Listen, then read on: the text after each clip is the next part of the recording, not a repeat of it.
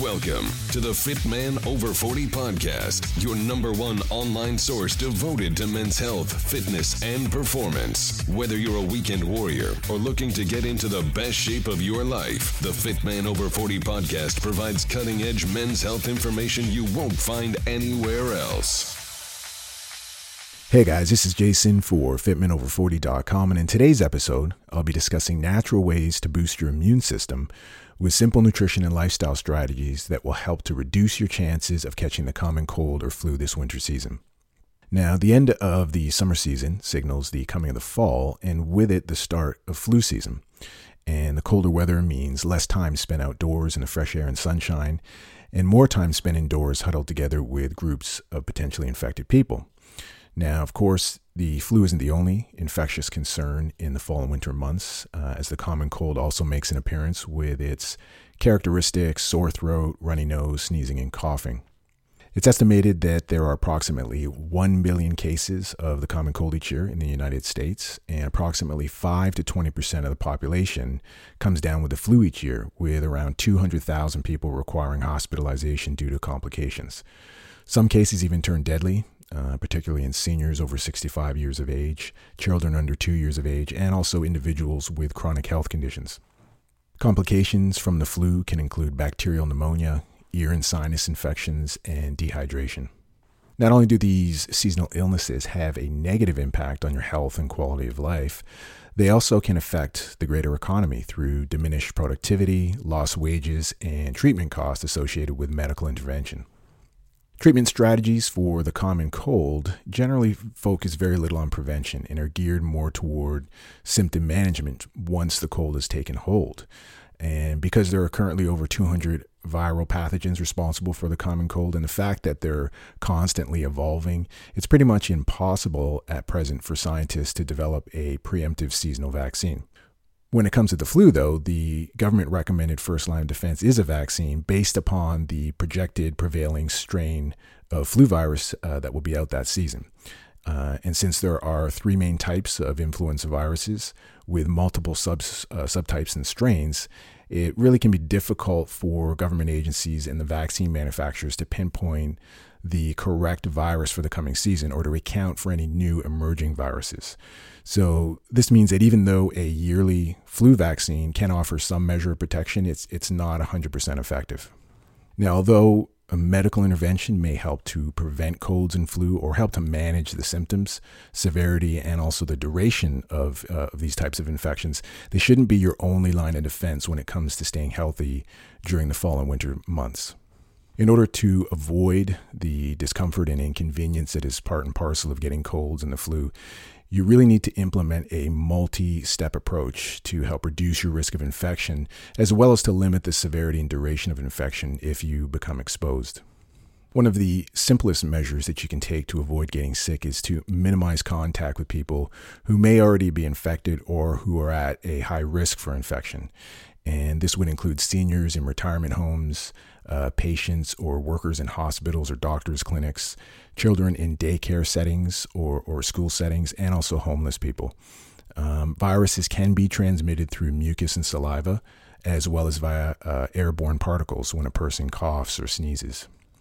Even contact with someone who is sick through a handshake can also be a route of infection because cold and flu viruses can live for up to 15 minutes on human skin. So if someone shakes your hand and the flu virus is on their hand, you could transfer it to yourself if you were to touch your face, like your nose, your mouth, or your eyes. The survival time for viruses outside of the body actually increases up to 24 hours when deposited on metal and plastic surfaces like doorknobs and countertops. And if you touch the contaminated surface and then you rub your eyes, your mouth, or your nose, and the virus can then gain entry into your body. So make sure that you keep your hands away from your face and always wash them before you eat or drink anything. It also might be a good idea to carry around hand sanitizer with you in the fall and winter months in case you find yourself without access to proper washing facilities. Even if you do your best to practice proper hygiene, really, unless you live in a bubble, it's pretty much impossible to avoid all contact with germs in your day-to-day life. So your best defense is to strengthen your immune system so that you can become more resilient and better able to fight off any pathogenic organisms before they have a chance to overwhelm your body's defenses. Your immune system is an amazing and complex orchestra of components designed to fend off attacks from pathogens and also to fight disease. And one of the main jobs of the immune system is to serve as a security team that constantly monitors the internal terrain of your body, seeking out opportunistic pathogenic organisms that can cause illness or disease. And your immune system can accomplish this vital task by having the innate ability to distinguish between natural self and unnatural non-self. And when non-self organisms are detected, which are pathogenic organisms, the immune system will mount a rapid response with the sole purpose of destroying and disposing of these unwanted foreign invaders. The two main types of immunity are acquired immunity and natural immunity. Now, acquired immunity occurs when you are exposed to a foreign antigen and your immune system creates antibodies specific to that pathogen. And when future exposure to that same antigen occurs, your immune system immediately can recognize it and send out the same targeted antibodies as before. This is how vaccines work. You get a shot at the start of flu season that contains an attenuated form of the prevalent virus strain. Now, attenuated means that the virus is essentially lifeless, so it can't cause any illness, but it still contains enough antigenic material to stimulate an immune response. But aside from stimulating acquired immunity through natural exposure or through vaccinations, you can also take measures to strengthen your natural immunity. Now, your natural immunity is your first responder branch of your immune system, and it has a variety of weapons at its disposal to protect your body from foreign invaders. It's comprised of white blood cells such as lymphocytes, neutrophils, eosinophils, macrophages, and basophils, as well as physical and chemical barriers, which would include your skin, mucous membranes, sweat, saliva, stomach acid, and protein digesting enzymes. Unfortunately, your natural immunity begins to decline with age, which would account for the elderly getting more sick or sick more often than the general population. But the strength of your immune system is also greatly influenced by your stress levels, frequency of exercise, and nutritional status. And these are all factors that are completely within your control. Some other immune system suppressors that are often overlooked that need to be addressed in order to achieve healthy immune function include excessive air travel, allergies, environmental pollution, recreational drug use, certain pharmaceutical drugs, in particular corticosteroids, statins, antacids, and painkillers, excess iron that you sometimes get through food, eating processed foods, insufficient sleep, nutritional insufficiencies, radiation, particularly from cell phones, cell phone towers, and Wi-Fi sources, as well as surgery. As I mentioned earlier, whole food plays a big role in healthy immunity, and there are a few key nutrients that can specifically help with immune system support and function, but sufficient amounts of these nutrients can really only be acquired through supplementation. So the first nutrient is vitamin D. Now, studies have shown that people with lower levels of vitamin D in their blood have a greater risk for viral infections during the fall and winter months. Now, your body requires high levels of vitamin D in order to activate lymphocytes in your thymus gland, which is sometimes called the heart of your immune system, located behind your sternum. And these lymphocytes will seek out and destroy pathogenic organisms such as bacteria and viruses. Now, vitamin D can be acquired by exposing your skin to 20 to 30 minutes of midday sunlight in the summer months. But it just isn't possible in the winter, especially if you live in a northern climate.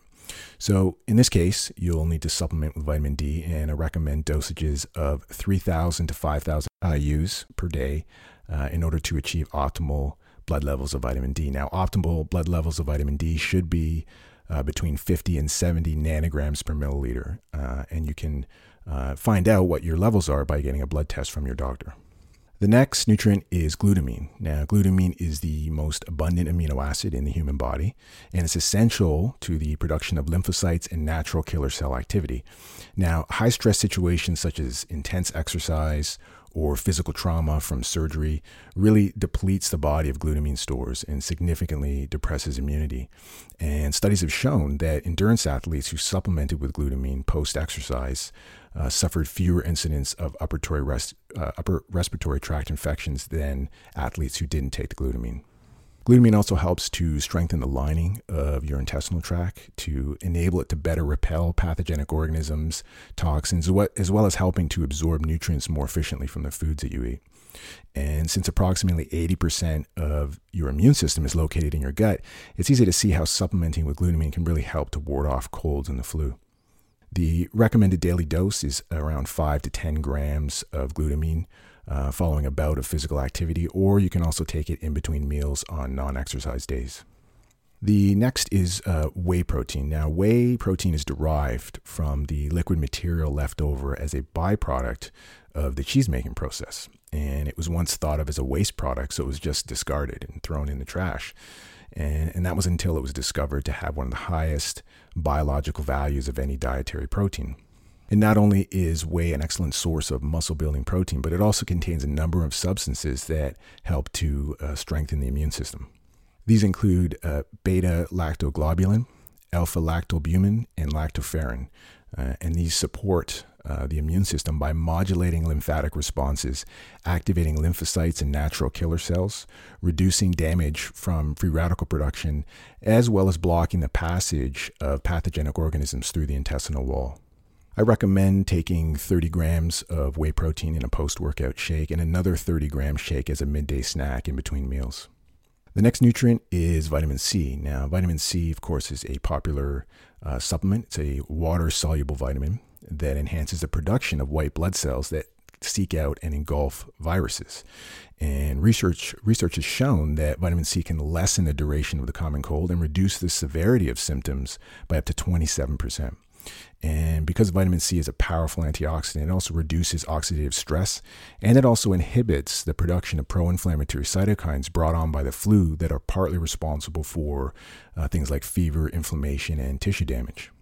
The recommended daily dose for vitamin C is 1 to 3 grams divided throughout the day, and I generally recommend the form of ascorbic acid with bioflavonoids for enhanced uptake. And you can also take up to 10 grams per day during an illness to help reduce the severity and duration of the illness. The next nutrient is zinc. Zinc is a mineral, of course, that assists in strengthening immunity by playing a role in lymphocyte white blood cell production, as well as by reducing inflammation by decreasing pro-inflammatory cytokines that I just mentioned. Having adequate zinc also helps to speed tissue healing from wounds, and it can prevent viral replication along with reducing histamine that is often released during a cold that is responsible for a runny nose and itchy eyes and those types of things. The recommended daily dose for zinc is 40 to 60 milligrams per day. And last but not least is probiotics. As I mentioned earlier, 80% of your immune system resides in your intestinal tract, which is filled with beneficial bacteria or flora that fight off pathogenic organisms such as bacteria, viruses, and fungi, as well as producing various vitamins. Now, science is starting to uncover just how important these intestinal flora are to our immune system. And studies are showing that certain probiotics can prevent respiratory tract infections by modulating immune function and also by enhancing natural killer cell activity. You can get live probiotics by eating foods such as yogurt, sauerkraut, kefir, and kimchi, or you can just take a multi-stream probiotic 2 times per day with meals.